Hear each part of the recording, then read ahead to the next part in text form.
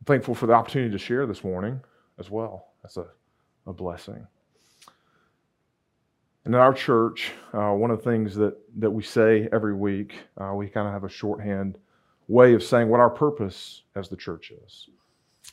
Our purpose is to know Jesus and make him known. That's our purpose collectively, and that's our purpose as individuals, that God wants us to know him.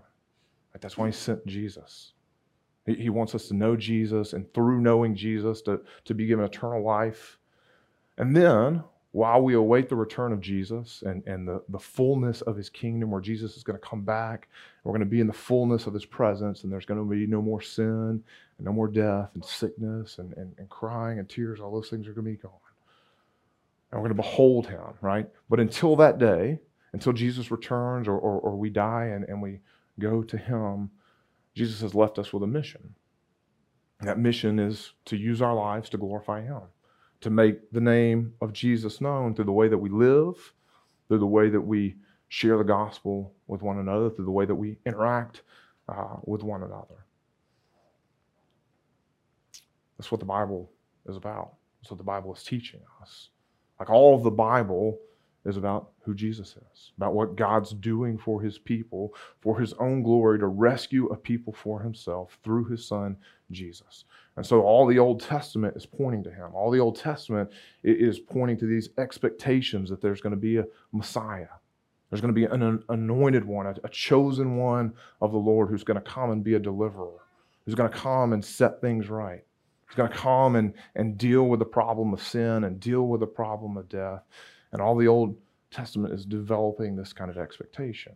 And then when we get to the New Testament, we see that Jesus is the fulfillment of all of God's promises. Jesus is this Christ. He is this Messiah who's come, right? He's God in the flesh, who's come to live the life that you and I couldn't live, a life of perfect obedience to the Lord, a life of perfect righteousness. And then he's going to die on the cross, right, for our sins. That's what Jesus has accomplished. He didn't deserve to die. Right? He's the only one who ever didn't deserve to die. And yet he willingly gave his life as a ransom for us, to pay the penalty for our sin. He hung on the cross to pay the penalty for our sin, so that we could be forgiven and so that we could be reconciled to God. We could be made right with God. That's what the Bible's about, right? And then we're promised that Jesus is coming again. And Jesus is bringing the fullness of the new creation, the fullness of his kingdom. And that while we wait for that, right, he's here with us. He sent his Spirit here to be with us, to preserve us, to use us, to bring glory to the Father. This morning we're going to look at John chapter 17. So if you have a Bible and you want to turn there, that's where we'll be for the majority of the time. I like to look at a lot of the Bible because I think it helps us to understand all of what's happening in context, with the rest of Scripture. And so we're going to be looking at all of John 17. There's a couple of other places we're going to be turning to today. I'll be reading those things. I'll tell you where they are if you want to be turning there. But in John chapter 17, Jesus is preparing to go to the cross.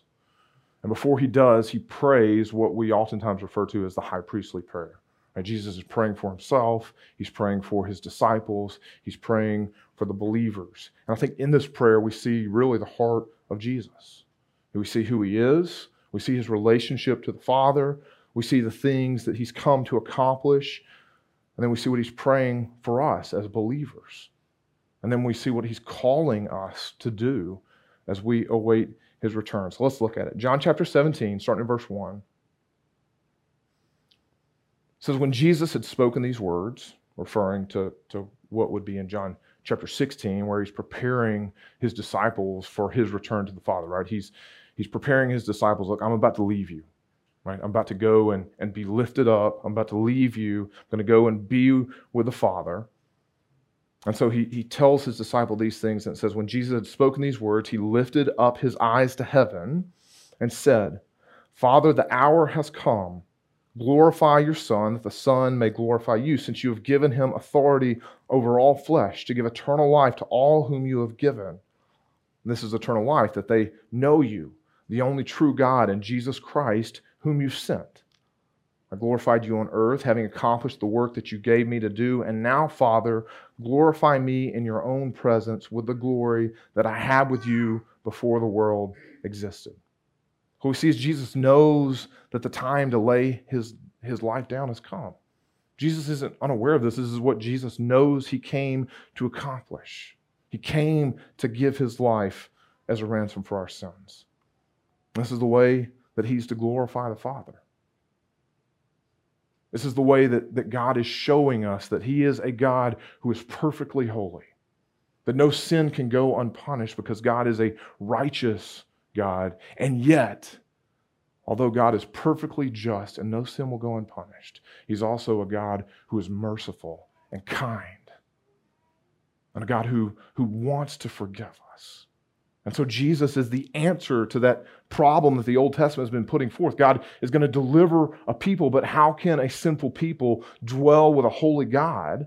And the answer is that Jesus is going to take the penalty for our sin. And Jesus is going to credit anyone who will believe in him with a righteousness that he earns, that he gives to us, that covers us so that we can be restored to a relationship with the Father. What we see is it's actually through Jesus' willingness to undergo death for our sins that the Father lifts Jesus up.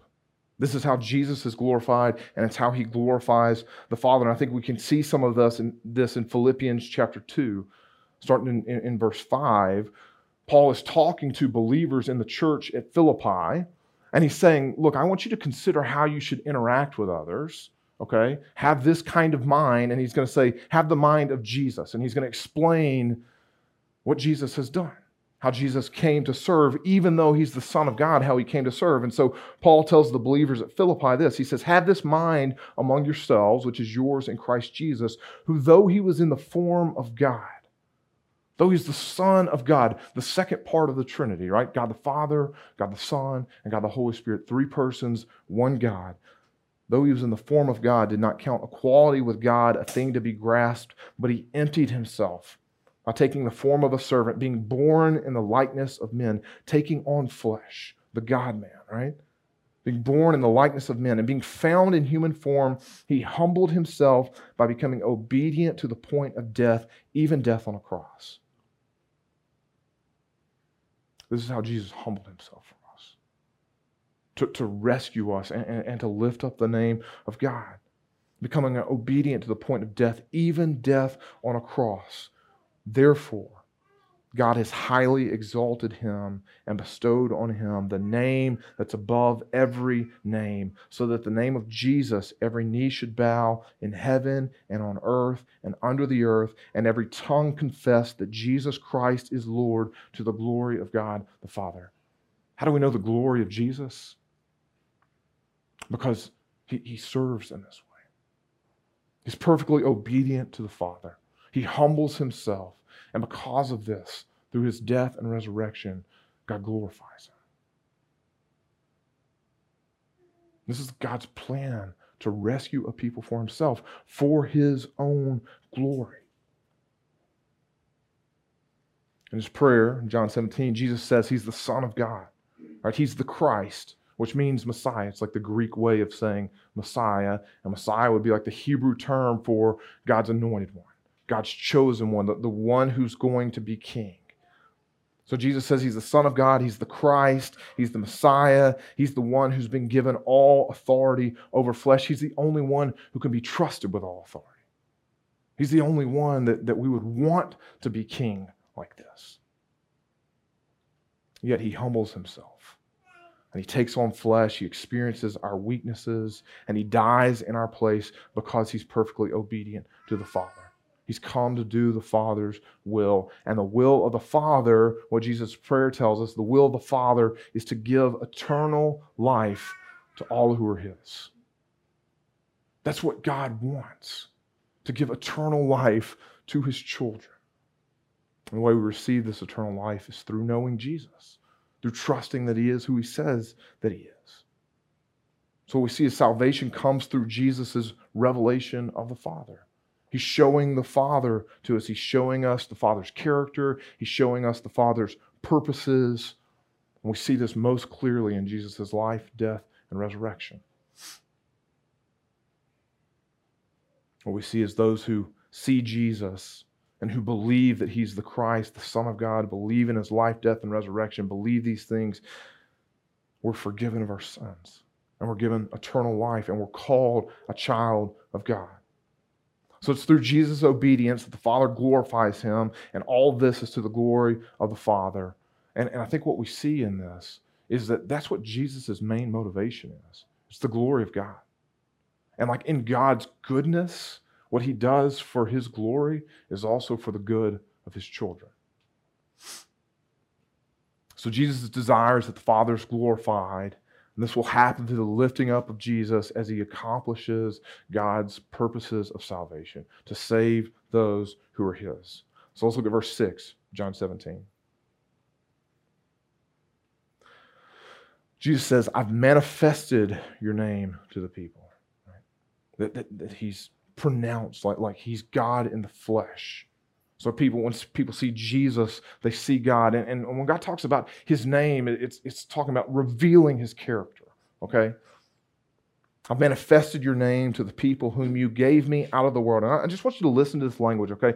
Because as Jesus is praying, we're going to see that God is sovereign. God's in control of all that's going on. Salvation is a gift of God. It's a work of God that He gives out to His people.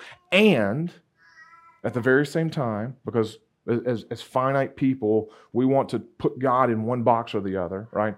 God is sovereign, right? And there's nothing that we do that's important. Or, right, it's all dependent upon us and our decisions. What the Bible says is God is sovereign, and we're responsible to respond to Him. And our response is a gift of God's grace to us. It's the Spirit enabling us to do that. So just listen to the language. I've manifested your name to the people whom you gave me out of the world. The people that God gives to Jesus. He says, yours they were, and you gave them to me, and they have kept your word. Now they know that everything that you have given me is from you. I've given them the words that you gave me, and they have received them. And they've come to know in truth that I came from you, and they have believed that you sent me. I'm praying for them. I'm not praying for the world, but for those whom you have given me, for they are yours. All mine are yours, and yours are mine, and I am glorified in them. And I'm no longer in the world, but they are in the world, and I'm coming to you. Holy Father, keep them in your name, which you have given me, that they may be one, even as we are one. While I was with them, I kept them in your name, which you've given me. I've guarded them. Not one of them has been lost except the son of destruction, that the scripture might be fulfilled. Judas, who betrayed Jesus, right? But now I'm coming to you, and these things I speak in the world, that they may have my joy fulfilled in themselves. So Jesus prays for those that the Father has given to Him, and that He's revealed the Father to. That's who Jesus is praying for. Jesus prays for Himself, right? And now He prays for those the Father has given Him. So who belongs to Jesus? That's who Jesus is praying for. Who belongs to Jesus? What Jesus says in His prayer here is those that the Father has given to Him out of the world. There's this thing in America that we call the frozen chosen, as this kind of idea that it doesn't matter how we respond, it doesn't matter what we do, it doesn't matter if we try to study God's Word or if we ever hear the gospel or not, like God's predetermined this, it's all like a giant clock and God has wound it up and it's all just unfolding and we're all like automatons, okay? That's not what this passage is teaching. It's not teaching a frozen chosen. It's teaching that God is a sovereign God who is bestowing grace to His people. And His people are people who respond to His grace. Those who have been given to Jesus, like I pointed out, are those who have kept God's word. They've received the words that Jesus gave them. They've believed that the Father sent Jesus. If we really know Jesus, our lives are going to look different. Look, none of us are going to be perfect until Christ returns or we're with Him in glory, okay? Because we're still wrestling in a sinful world. But we've been declared righteous by the Lord if we've trusted in Jesus. And what the Bible says is that we are saved in that moment. We are counted as righteous, okay? And then one day, we actually will have the righteousness of Christ. We won't wrestle with sin anymore. And between those 2 points, which is where we are right now if we're a believer, we're being made clean. We're being made like Jesus. And the word for that is that we're being sanctified. Okay, so we're going to look different. And if we really know Jesus, we're called to act in faith on who Jesus is. And that's actually how you know that you belong to Jesus, is because you believe the Word of God, and then you see that the Holy Spirit's active in you, making you look more like Jesus. So in our church, we just finished a study on the book of James. And one of the things that James teaches is that we're not just to be hearers of the Word, but we're to be doers of the Word. We're to act in faith on who Jesus says He is and what He's called us to. And I think this is really clear in Ephesians chapter 2. I want us to understand that, look, if you know Jesus, you don't have to worry whether you're saved or not. Because God has you. You're His child, okay? You don't have to live with shame and guilt anymore. If you have asked for forgiveness and you know Jesus, you're His child and He loves you. And He's setting you free from those things. You don't have to worry about it. And we're called to live in the truth of that. Okay, and I think Ephesians 2 makes this really, really clear, okay? Ephesians chapter 2, starting in verse 1, Paul's writing to believers, and he says, "And you were dead in the trespasses and sins in which you once walked." That's who we are apart from Jesus. We're dead, spiritually dead. And how many dead people do you know who can fix themselves? 0. Salvation is not our work. It's the work of God. It's a gift of grace. And He is raising spiritually dead people to life. You were dead in trespasses and sins in which you once walked, following the course of this world, following the prince of the power of the air, the spirit that's now at work in the sons of disobedience, among whom we all once lived in the passions of our flesh, carrying out the desires of the body and the mind, and were by nature children of wrath like the rest of mankind. That's who we are apart from Jesus. But God, being rich in mercy, because of the great love with which He loved us, even when we were dead in our trespasses, He made us alive together with Christ, because you were His. If you know Jesus, and look, if you don't know Jesus this morning, and you're hearing this for the first time, like, you can believe Him and you will be brought to life. That's the good news of the gospel, right? It doesn't matter who you are. It doesn't matter where you're from. It doesn't matter what you've done in your past. The Lord will forgive you if you will turn to Jesus. And you can be brought from death to life. And everybody in here who is a believer, okay, that's what's happened to us. That's what's happened to you. That's what's true about you. And so we don't have to put on airs in front of anybody. If anybody actually understands the Bible, everybody knows in this room that we're all broken people. So we don't have to hide it. We need to expose it to Jesus and believe Jesus. Take Him at His word. Take God's word for what it says. He says He's made us alive together with Christ. By grace you have been saved. It's a gift that we didn't deserve. It's something that God does for us. By grace you've been saved. And He's raised us up with Him and seated us with Him in the heavenly places in Christ Jesus, so that in the coming ages He might show the immeasurable riches of His grace and kindness towards us in Christ Jesus. That's part of what God wants us to see. He wants us to see His goodness. He's raised us up so He can show us the immeasurable riches of His grace and kindness. That's what God wants for you. God wants you to know Him like that. For by grace you have been saved through faith, and it's not your own doing. It's the gift of God, not a result of works, so that no one may boast. And then listen to this, for we are His workmanship. God made you. We are His workmanship. If we know Jesus Christ as Lord and Savior, we are His workmanship, created in Christ Jesus for what? Just to wait around twiddling our thumbs? No. created in Christ Jesus for good works. God's inviting us into the things that He's doing. He's letting us take part in what He's doing for eternity to rescue a people for Himself. We're His workmanship created in Christ Jesus for good works, which God prepared beforehand that we should walk in them. We're not the frozen chosen, right? We're people who are called to walk in faith, knowing that although it feels scary to us sometimes, if we know Jesus, He has good works prepared in advance for us to do. All we got to do is walk in them. And so one of the ways that I like to think about this is like a roller coaster. You know, okay? When you get on a roller coaster, like especially those roller coasters that like they go into some kind of tunnel, right? And you're there and you hear people screaming, right? But you can't see exactly what's going on. But you do see that the roller coaster is coming back around and people are safely getting back off, right? You don't see anybody who's not made it through the roller coaster, hopefully. If they don't get on that roller coaster. But you go in on the roller coaster and it can be scary. You know, there can be drops and there can be unforeseen turns and you don't know what's coming up next if you've never been on that roller coaster.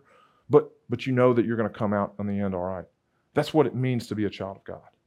Like this life, we're not always going to know what's going to happen. But we do know that God has prepared the way for us. And we do know that God has good works prepared in advance for us to do. All we got to do is walk in them. All we got to do is believe, have faith, right? Ask the Holy Spirit to be working through us, and He's going to use us. That's the beauty of what God is inviting us into. So, we see in John 17, Jesus is glorified through those who believe. And He prays specifically for those that the Father has given Him. He prays that the Father will keep them in His name. He prays that the Father will make us one, right? That we'll be united as believers. And He prays that the Father will keep them just like Jesus kept His disciples when He was physically present with them, right? And the way God does this is He sends His Spirit to live in us as believers. And then Jesus prays that His joy might be fulfilled in His followers as they see the Father's plan of salvation coming to life, coming to fruition. Verse 14, Jesus prays, I've given them your word, and the world has hated them because they are not of the world, just as I'm not of the world. The world hates Jesus because we don't want to admit in our sinful nature, we don't want to admit that someone is above us, that we don't have the right to determine however we want our life to go. The world hates Jesus because of that. Like when Adam and Eve first sinned, they doubted God's goodness, okay? And we've been doing the same thing over and over and over again. But we can be forgiven in Christ. And the Holy Spirit opens our eyes to a different kind of way of living. But if we've identified ourselves with Jesus, we can't be surprised that the world hates us because the world hates Jesus. Right? I've given them your word. The world has hated them because they are not of the world, just as I'm not of the world. I don't ask that you take them out of the world, but that you keep them from the evil one. They're not of the world, just as I'm not of the world. Sanctify them in the truth. Your word is truth. As you sent me into the world, so I've sent them into the world. And for their sake, I consecrate myself, that they also may be sanctified in truth. Because Jesus has given us His word, and we've become believers, and we've been identified with Him, and He's brought us out of the world, we don't need to be surprised that the world is going to reject us. Okay? And look, if we don't have God's kingdom like way of seeing the world, then this might be a surprising prayer to us. Because I think what we naturally want is to make this world like our home. We want to build a little kingdom for ourselves where we're always going to be comfortable, right? And we're not surprised by anything, and we never have to go through hard things, and we want everybody to like us. But look what His prayer is. It might be surprising to us if that's our way of looking at the world, but Jesus prays not that we would be taken out of the world. Why? Because He has something for us to do before we're taken out of this world, right? He doesn't pray that we would be taken out of the world. He doesn't even pray that the world wouldn't hate us. He doesn't pray that life would be comfortable for us. That's not what Jesus is ultimately concerned with. It's kind of scary a little bit. Right? But one of the things the Bible tells us is that what Jesus is offering is way better than what this world has to offer. Like if we don't have that mindset, this life is going to be really, really hard for us because it's going to be full of disappointment and it's going to be full of hurt. Jesus wants something better than this world for us. He doesn't pray that we be taken out of the world. He doesn't pray that the world wouldn't hate us. He doesn't pray that this world would be comfortable for us all the time. What he prays is that we would be kept from the evil one. Right? That we would be kept from the evil one destroying us, and not just destroying us in this life, but destroying us for eternity. That we would be kept safe from the evil one, and that we would be sanctified. That we would be set apart by the word of truth, that we would be made more like Jesus, and that we would be sent out into the world, right? Just as the Father has sent Jesus, Jesus is sending us out into the world to accomplish the mission he has until the day comes that he brings us home. Until he brings us into the fullness of his kingdom. And I think we see this model by Peter and John in Acts chapter 4, verse 27. Peter and John have been put in jail, and finally they've been released, and they're told as they're released, hey, don't go out and preach again, or you're going to end up right back here. And look what happens. It says, for truly in this city there were gathered together against your holy servant Jesus, whom you anointed, both Herod and Pontius Pilate. So gathered against Jesus are the powers of this world, right? Along with the Gentiles and the people of Israel. Everybody's aligned themselves against Jesus. But then they think that they're working against God's plan. But he says what? To do whatever your hand and your plan had predestined to take place. They think they're lashing out at the Lord, right? But God is using that so that Jesus would give his life to rescue God's people. To do whatever your hand and your plan had predestined to take place. And now, Lord, look upon their threats. Peter and John don't ask that everything's going to go smooth now. They say, and grant to your servants to continue to speak your word with all boldness, while you stretch out your hand to heal, and signs and wonders are performed through the name of your holy servant Jesus. And then it says, and when they had prayed, the place in which they were gathered was shaken, and they were all filled with the Holy Spirit, and they continued to speak the word of God with boldness. God answers that prayer. That's what Jesus was praying for them, right? That they would be bold, that they would be kept from the evil one, that they'd be sanctified, and they'd be sent out into the world. Peter and John ask for boldness, and God grants them boldness. And so I think one question for us today is, are we exposing ourselves to God's word? Are we trying to understand what God wants from us? Are we being sanctified? Are we being made more like Jesus because we see who he is in God's word? And I think part of the way we diagnose if that's happening in us or not is that we look at what we're hoping for and praying for. Like, what are you asking the Father for? What are your main motivations for praying? Is it always about your comfort? I don't think God doesn't ever want us to pray for those things, okay? But those shouldn't be the things that are at the core of who we are, right? We all have things. Hey, God, can you provide me a new job?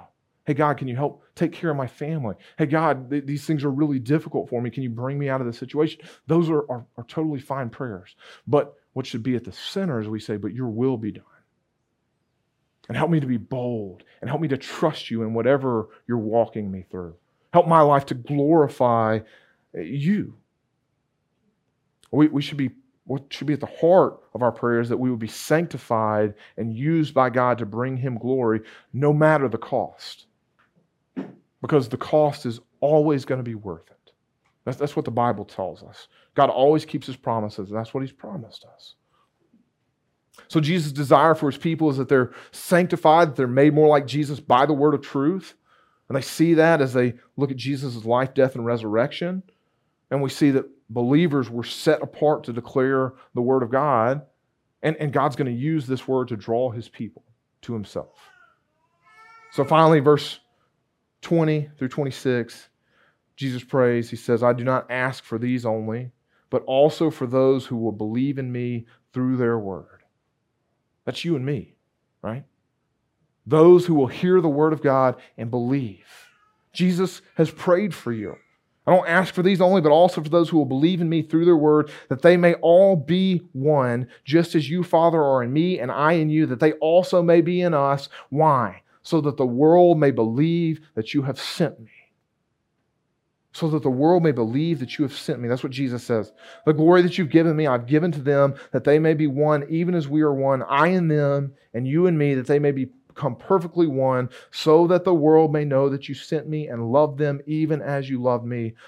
Father, I desire that they also, whom you have given me, may be with me where I am, to see my glory that you've given me, because you've loved me before the foundation of the world. O righteous Father, even though the world does not know you, I know you, and these know you, that you have sent me. I've made known to them your name, and I will continue to make it known, that the love with which you loved me may be in them, and I in them. What we see here is Jesus' desire for believers is that they'll all be one in Him. Jesus wants us to experience unity. He wants us to have a taste, right, in person of what it means to be joined to Him and joined to the Father and joined to one another. And look, one of the things that's been so amazing about our time here, and I'm so thankful to so many of you, is that we come here, right, and we're immediately welcomed into relationship with you guys. Because we have a bond that it's, sometimes this is hard for us to believe, but as believers, we have a bond that's deeper than like if we have a family member who doesn't believe in Jesus. It's deeper than blood, even though we've just met, right? And this is going to become like more and more apparent the farther we walk. And one day, right, we're going to experience just the fullness of what this unity means in Christ, in the fullness of God, beholding Him in all His glory. This just is a taste of that, but it's so beautiful already, right? That's what God's desire is, that we would be one, so that people can see the goodness of God, so that they can believe that Jesus actually has come and actually has done what He says He's done. He's made a way for us to be forgiven, and He's joined us to the Father, and He's given us a new kind of life. So Jesus prays for all who will believe that we'll be perfectly one, and that we'll be with Jesus in His kingdom one day to see His glory. His glory that's given to Him by the Father. And it says, because the Father loved Him before the foundation of the world. Like the crucifixion isn't plan B. This was God's plan from the very beginning, to glorify Himself and to rescue people like you and me. God loves you. God loves you. Jesus is the ultimate proof of that. And look, I don't care what hardship is going on in your life. I know those things are hard. We all have those things. But God loves you. You never have to question that, because you see that God sent His only Son, Jesus, to die for you.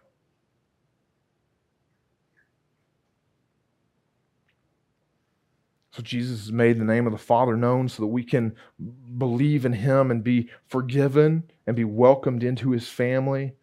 And then God is continuing to do that for people. And the way He's continuing to do that is He sends out His church. He sends people like you and me out to share the good news of Jesus. And look, in America sometimes, I don't know if this is a problem here or not, okay? But in America sometimes, we like to kind of outsource that last part. You know, sometimes it's uncomfortable to tell people about Jesus. And we're like, okay, that's for pastors and missionaries. And, you know, I'll kind of support them. That's not what Jesus is calling us to.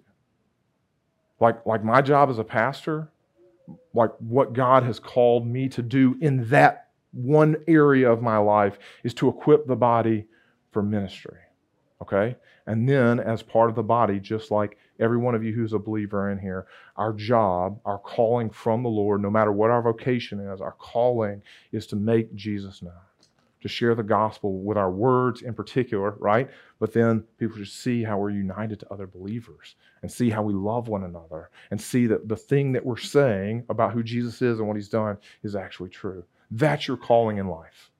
Look, I know a lot of you guys are studying and you're going to be in all kinds of different vocations. Look, God, wherever you end up, God is putting you there so that you can make the name of Jesus known there.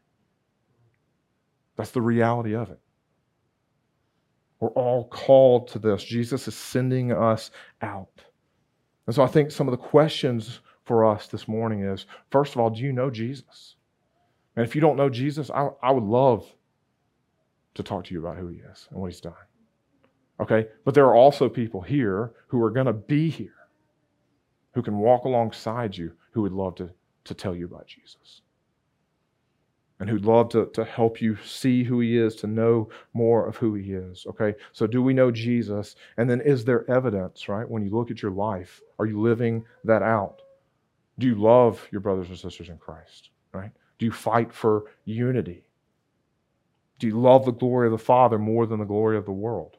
Right? Are you willing to go into hard places sometimes and share? Are you willing to forego comfort sometimes because you want to be identified with Jesus and you want your life to bring him glory?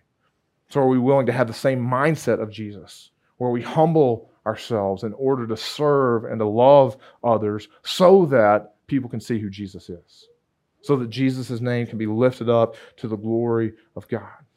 And so I just kind of want to leave us with the same thing that my counterpart in about 7 hours, 6 hours, is going to be leaving our church back home, Anchor Church, with this call. Let's be a people who know Jesus, who love him, right? Who see the thing that he's done for us and trust in him. Let's be a people who know Jesus, and let's be a people who make him known with our lives. Let me pray for us. Father, I thank you for your word. I thank you that you've revealed yourself to us. God, we recognize that none of us deserve that. That what we deserve is the just payment for our sin, which is death, which is eternal separation from you. But God, in your goodness and in your love, you sent Jesus for us so that we could be forgiven. God, I pray that you would open our eyes to see you. God, that you give us eyes to see and ears to hear and hearts that want to respond to you. God, we recognize that even that is dependent upon you. But God, we want to be a people who believe. And we want to be a people who live in light of this. So we ask that you move in us, move in our congregation this morning. God, I pray if there's somebody here who doesn't know you, I pray that you be drawing them to yourself. And God, for those of us who do know you, I pray that you give us fresh eyes to see the grace that you've given us. Give us fresh eyes to see this mission that you've called us to, you've commanded us to, but that command is like the greatest invitation ever. It's a privilege to be able to serve you. It's a privilege to be able to declare the good news of Jesus. It's a privilege that you would use us to draw people to yourself for your glory. God, help us to see that and help us to believe you and to take part in this incredible thing that you're doing. God, thank you for the good news of Jesus. I pray that you draw us into a deeper relationship with you. And I pray that we be people who are bold in following you. I pray all this in Christ's name.